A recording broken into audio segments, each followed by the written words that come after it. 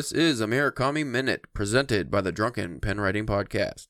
It appears we are wrapping up another season of a Murakami Minute, Spencer. Oh, is that their seasons? I don't know. They're not seasons because this isn't a podcast strictly for Murakami. It could be. If we ever wanted to, we could do a podcast that's just a Murakami Minute, and people would probably love it way more than our regular podcast. But this is a Murakami Minute. I'm your host, Caleb James. With me today, Mr. Spencer Church. I don't know why I gave you such a hard intro. Spencer Church. You don't need that. You don't need the No. Not on this episode. Last week we covered Hear the Wind Sing. Yes. And I think I made a mistake and said that was he wrote, I don't remember when we discussed that. I think he wrote those in like the early 70s. That was published in 1979. Pinball 1973 was published in 1980. There's also another point of contention here, Spencer. I don't remember if I discussed in the last episode the translator. I thought it was... No, we did not talk about translation. Okay, well, I thought it was Alfred Birnbaum who did his early works, which, as you remember from our past episodes, he's not my... Like when we did the collection, he did some of the translations in that. He's not my favorite translator for Murakami. I thought he was like the weakest translator out of the ones that I've read. And I thought he was the one who translated this because that's what it came up on my initial inspection. But if you look, there's a cover for the book inside I guess it's the original cover. No, it's a Vintage International cover. But this says it was translated from the Japanese by Ted Goosen, which I have not read any outside of these two books. I have not read any Ted Goosen translations, but I think he did a fine job. It came off very Murakami-esque, though that could also be why the work, not just because this was Murakami's first two novels, but also why it seems a little sophomoric. Like the writing, especially in the first novel, came across as a little amateurish. It might be because the translator as well was a different translator from what we're used to. And they probably did that specifically because if they did like Jay Rubin or one of these guys that always do his work, they would probably put the modern Murakami lens on when they're writing and be more sophisticated. No, he might just not even have known those people that. You know what I mean? Like he might have not. Well, I don't know if this was, because this is the vintage cover, the Vintage International cover. So I don't know if this was the 19 or whenever they first translated to the English. I don't know if this is that version or if this is just a different translator. I'm not sure. It doesn't say. It doesn't really matter. I'll give a brief synopsis here for this one for the folks who've not read it, which you should. It's very easy to read. I read it in a couple hour sittings. Pinball 1973 is a novel published in 1980 by Japanese author Haruki Murakami. The second book in the trilogy of the Rat series, it is preceded by Hear the Wind Sing 1979 and followed by A Wild Sheep Chase 1982 and is the second novel written by Murakami. I will say this one is more of a novel than the first one, but still not like Wild Sheep Chase. The plot centers on the narrator's brief but intense obsession with pinball, his life as a freelance translator, and his later efforts to reunite with the old pinball machine that he used to play. That's like the last 20 pages of the thing. Yeah. He describes living with a pair of identical unnamed female twins who mysteriously appear in his apartment one morning and disappear at the end of the book. Interspersed with the narrative are his memories of the Japanese student movement and of his old girlfriend Naoko, who hanged herself. The plot alternates between describing the life of narrator and that of his friend the Rat. Many familiar elements from Murakami's later novels are present. Wells, which are mentioned often in Murakami's novels, and play a prominent role in the Wind Up Bird Chronicle, occur several times in Pinball, as well as in Hear the Wind Sing. There was that chapter that was like a sci-fi chapter that was dedicated to Wells. There is also a brief discussion of the abuse of a cat, a plot element which reoccurs elsewhere in Murakami's fiction, especially Kafka on the Shore and the Wind Up Bird Chronicle, in which the search for a missing cat is an important plot line. Rain and the sea are also prominent motives. Not mentioned spaghetti dinners. Yes. And beer drinking. So much beer. Good Lord. What do they do more? Drink beer or smoke cigarettes? Both. Cigarettes, I think, by far, though, because every single character just constantly smoking. I'm like, holy shit, how do you all not have cancer? And I'm not a huge drinker, especially of beer. But did it kind of make you want to drink? Yeah, it did. After reading those two stories, I kind of was just like, I want a cold one. The way he wrote it every time was just and they always fill the glass, because that's like a Japanese thing, you just fill the glass, because they had the small glasses. So you fill the glass half up, and then you drink it, and then you fill it up with the rest of the bottle. And it's just almost like a little ritual that just makes you, that's what this whole book is. It's like, well, because don't they kind of do the same with sake too? Like they pour whatever they're gonna drink and then drink it and then they just they pour again. Yeah, it's a lot of their eating habits too are almost like ritualistic, which is cool. They always do the ikataki no mas or whatever when they're about to eat, and just stuff like that is cool. But like this whole novel reads like that, where it's nostalgia heavy, and again, it's really interesting reading something that makes you nostalgia for a time, place, and period. Like a group of people in a period where we've never existed and weren't even born. Yeah, don't know anything about, but I'm like nostalgic for this beachside town they live in. Minus the cigarettes. There is like this vein of nihilism that runs through this whole story, mainly from the rat's perspective. He's a very down character in this book, but he does have more of a prominent role than he did in the first book. His arc is strange because he's like every other chapter for a while. I feel like he's like 50. It's almost close to like 50%. And yeah, and it's written in a unique way because with the opening, it's back to the unnamed narrator. I'm assuming from the first book. It never actually explicitly states that, but I think it is. I was gonna ask you about that because like I was just trying to get the guy's timeline figured out. I think it's again him in the future replaying a decade in the past. So it starts off right after the first book ends pretty much with school's over and he has a job as a translator. Before we get into that though, so the rat, every other chapter is the rat's perspective, or not even from his perspective. So every chapter with the narrators from his perspective, he's telling the story. But then when you go to the rat, it's different. It's third person narrator narrating what's happening to the rat in very great detail. So like the rat's thinking this, the rat's doing this. So it's like, who's writing that? Or like whose perspective is that? Because it can't be the narrator. How would he know all this? I don't even think him and the rat interact in this book. No, because it's like different periods of time or something. Yeah, because like the rat interacts with Jay, the bar owner. Who's very much more prominent in this story, the bartender Jay from the first book. So it's him and the rat story, and then eventually the rat meets a girl, and it's a very unique story there. But going back to the narrator, so he gets a job out of college with a buddy of his. They started a translation firm.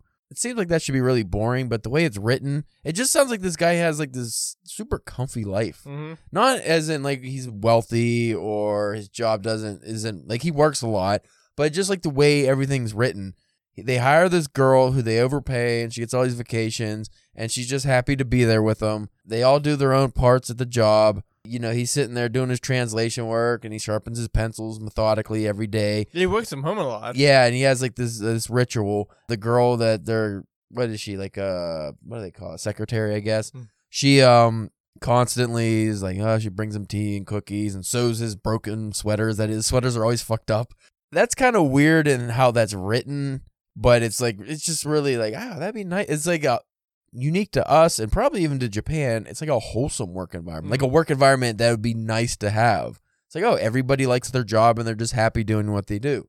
Then we go into the life of the narrator's home life, which is it's so weird.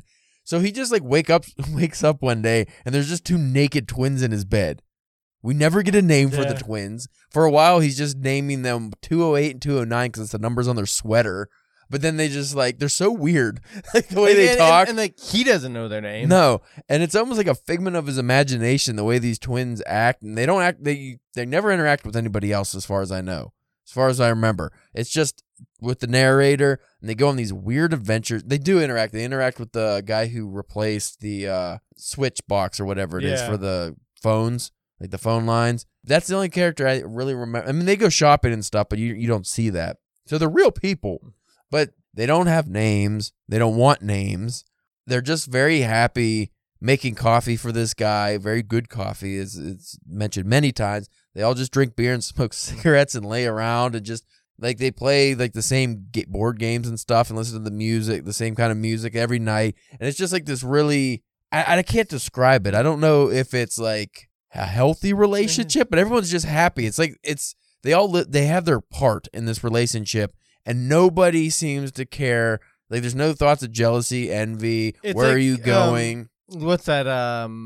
Like that polyandrism, or like whenever there's like people are together, like in a group, but they. You know what it reminds me of?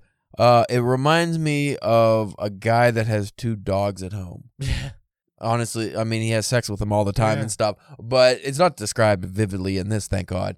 But, they sleep together every night and they like take care of him when he's sick and all this stuff. But it's literally just like a dog that, like, 2 dogs that just really care for you, and you take care of them in return. He gives them money, and they just live with them. And it never says where they came from. And then they leave just as mysteriously. He takes them at the end of the book to a bus stop, and they just, okay, we're going. Yeah, we're going. And they leave. And like at first I was getting kind of confused because because isn't the girl that the narrator talks to in the first story, isn't she also, doesn't she have like a twin? Because the only way they can tell them apart is because of one's got the pinky missing. And like a couple, but it's not them. No, yeah, it's not though. At first, I was like, "Is that like they came back and he just doesn't remember what they look like?" I couldn't tell if there was supposed to be a callback to that where the narrator, because he was talking about the girl that hanged herself. That's the one he was not necessarily hung up on, but that's the one that is brought up in here. It doesn't mention the pinky girl unless that was her. Didn't say it was. Well, they never dated, so no. But I was thinking maybe the twins thing was him trying to, rekindle the girl that he was missing. But it never went into that. So I don't know what the twins represented, other than just like an awesome home life. It just sounded so happy. That's the thing I got from it. It wasn't like a sexual thing. It was just like so happy. Like they were just compatible. I like the scene. It was like after you got done taking a bath or something, they would like cleaning him off and stuff like that, and they were cleaning out his ears and make him deaf. One was on each side, and he like sneezes or coughs or something. He sneezed, and then like all the earwax clogged his ears, and he couldn't hear, and he kept yelling. He was really mad, and they were just calling him stupid for sneezing. And he's deaf for a while, but then he gets fixed. That's pretty much like how the book ends. Like then they go away, and then they have like another hilarious scene. The switchboard operator, like the guy who has to replace the switchboards, comes over, and the narrator's like, we like our switch, because there's this nostalgic theme of the past that keeps coming up in every chapter. So, which is weird to think of, like a story about nostalgia is taking place like in the 70s / like 80s. It's like, what do you have to be nostalgic about? But it's like just your past. Yeah. That's a theme that runs in a lot of Japanese fiction, but what was unique about this take was even something as simple as switching to a modern switchboard for the phone company. He didn't want to do it because he liked just the old one. Didn't really say why he liked it, or, just he didn't want to do it. Well, this guy's like, we have to, because it'll mess up the works if you're the only one that's not, switched over. So the guy finally comes in, and then he sees the twins, and then he's like, what twins? He's all like, oh my God, he's all bonerific. Then he does switch the thing. He leaves because he's all stupefied and stuttering, and he leaves, and he forgets to take the old switchboard with him. So the girls take it, and there's just this like long multi-chapter thing with this stupid switchboard where they're treating like I forget, it was like a sick dog or something.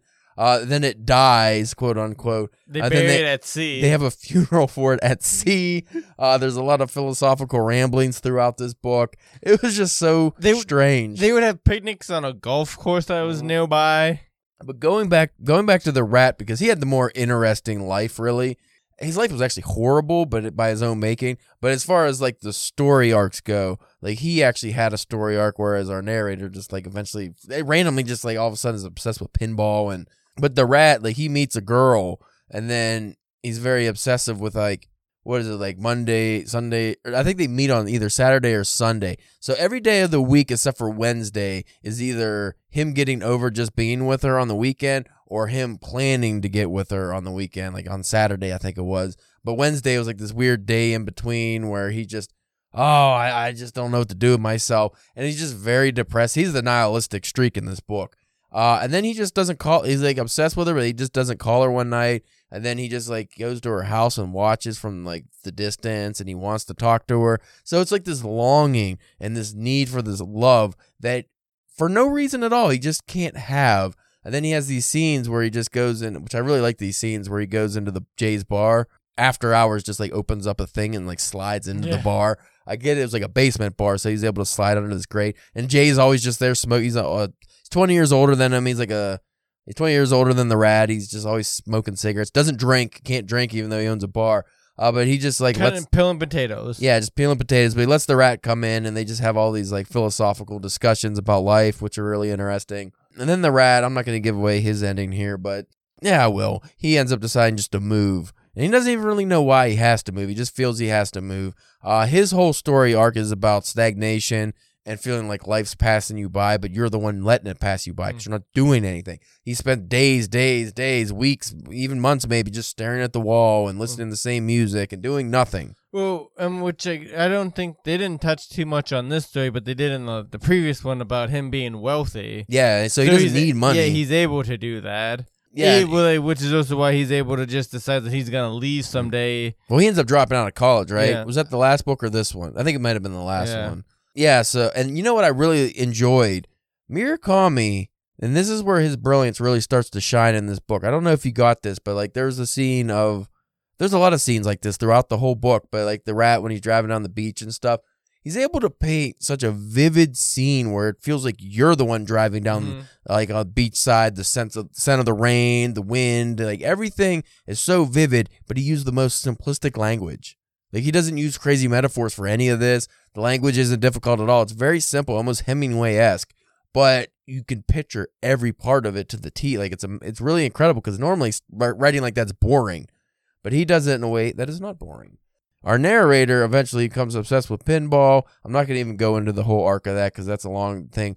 But at the end, he goes to this giant warehouse where he locates his favorite pinball machine, and he does not want to play it. He just wants to talk to it.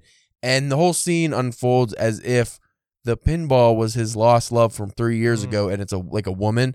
And that I don't know how you felt about that, but I was like, this is like if they made a movie of this, how would they do this scene? Yeah, because the pinball all of a sudden had lips and was like lovingly talking to him and coquettish and just all this stuff that you would not put on a pinball machine. It's a fucking pinball machine, but he made it seem like it was a person. Yeah, that was really cool how he wrote that.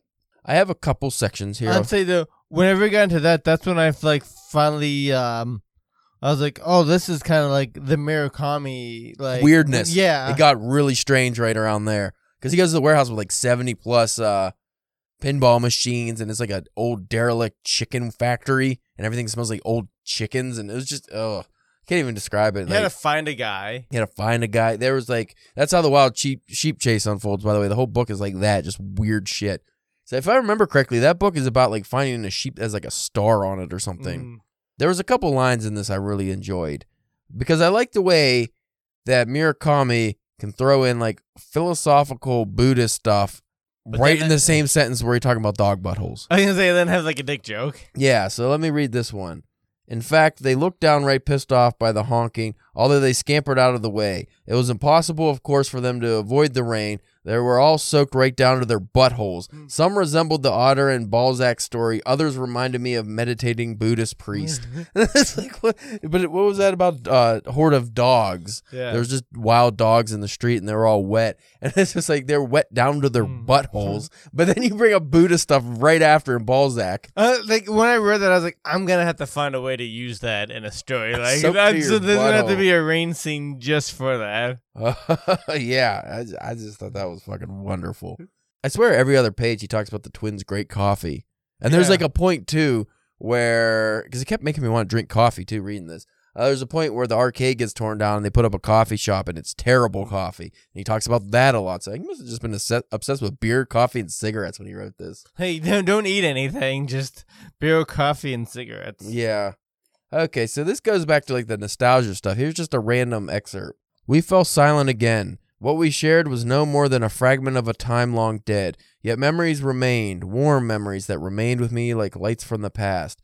And I would carry those lights in the brief interval before death grabbed me and tossed me back into the crucible of nothingness. There's like a lot of that in here that just shows up in between random sections of dialogue and just, whatever weird shit's happening. So it like catches you off guard every time you read something like that because like, wow, that's like, I need to reread that. It's like a very deep paragraph, and then we go back to dog buttholes and stuff. Well, and like the first story, it has a lot of weird like chapter breaks and just different. Again, it was like it'd be in the same chapter, but you would have like a couple pages, and then there'd just be like a small paragraph of a couple of lines, and then another break to the rest of the.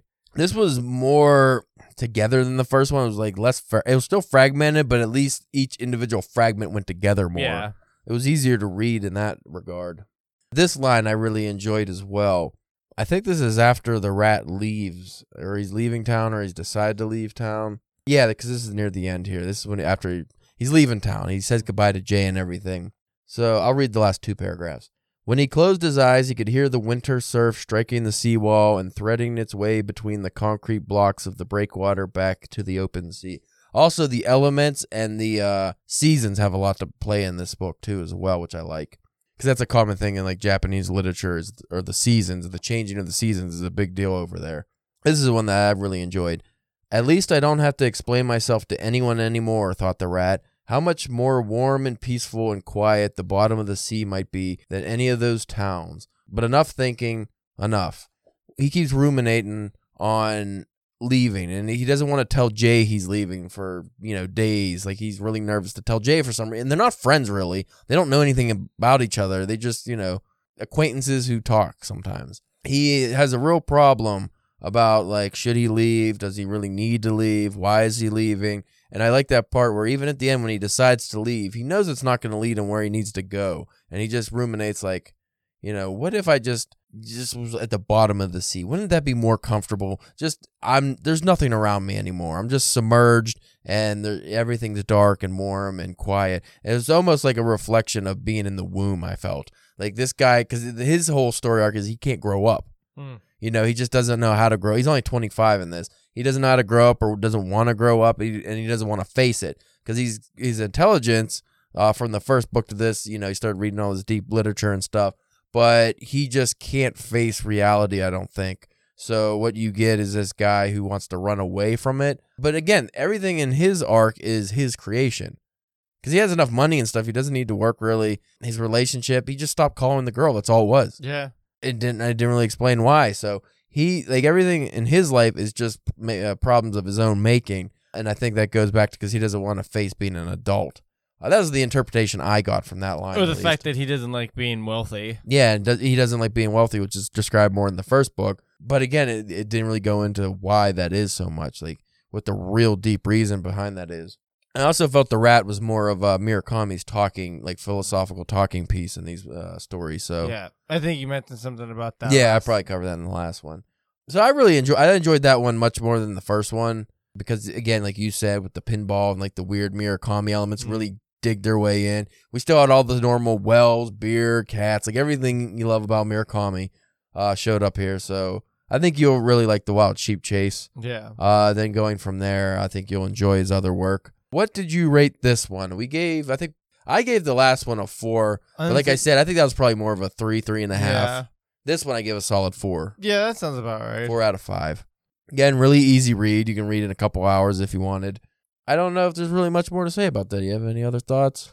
I mean, other than diving into more like the minutia of certain aspects, but again, we don't want to. Yeah, we don't. Just in case if people haven't read it. Yeah, it's hard not to ruin the whole book. This is one of those books, same with the first, Hear the Wind Sing, that you can't really ruin because there's not a plot. Yeah. So you don't have to worry about that, but I don't want to go into some of the deep, like the pinball stuff. I didn't really want to go into the deeper elements of that because that was, a little more than, 20 pages or so. He really focuses on that and he becomes obsessive with it, and you can really break that down as to why that is as well. I kind of wish there was more of that. Yeah, that could have been a whole novel itself. But anyway, folks, we both highly recommend it, and I think out of everything we read Murakami-wise for the Murakami Minute, I like these the both because, it's interesting going back to his first novels, and then I think he's just a better novel writer than short story writer, though some of his short stories were kind of weird. Yeah. So I don't know when we'll do The Wild Sheep Chase, maybe end of summer. To be determined. To be determined. So we thank you for listening, and this has been a Murakami Minute.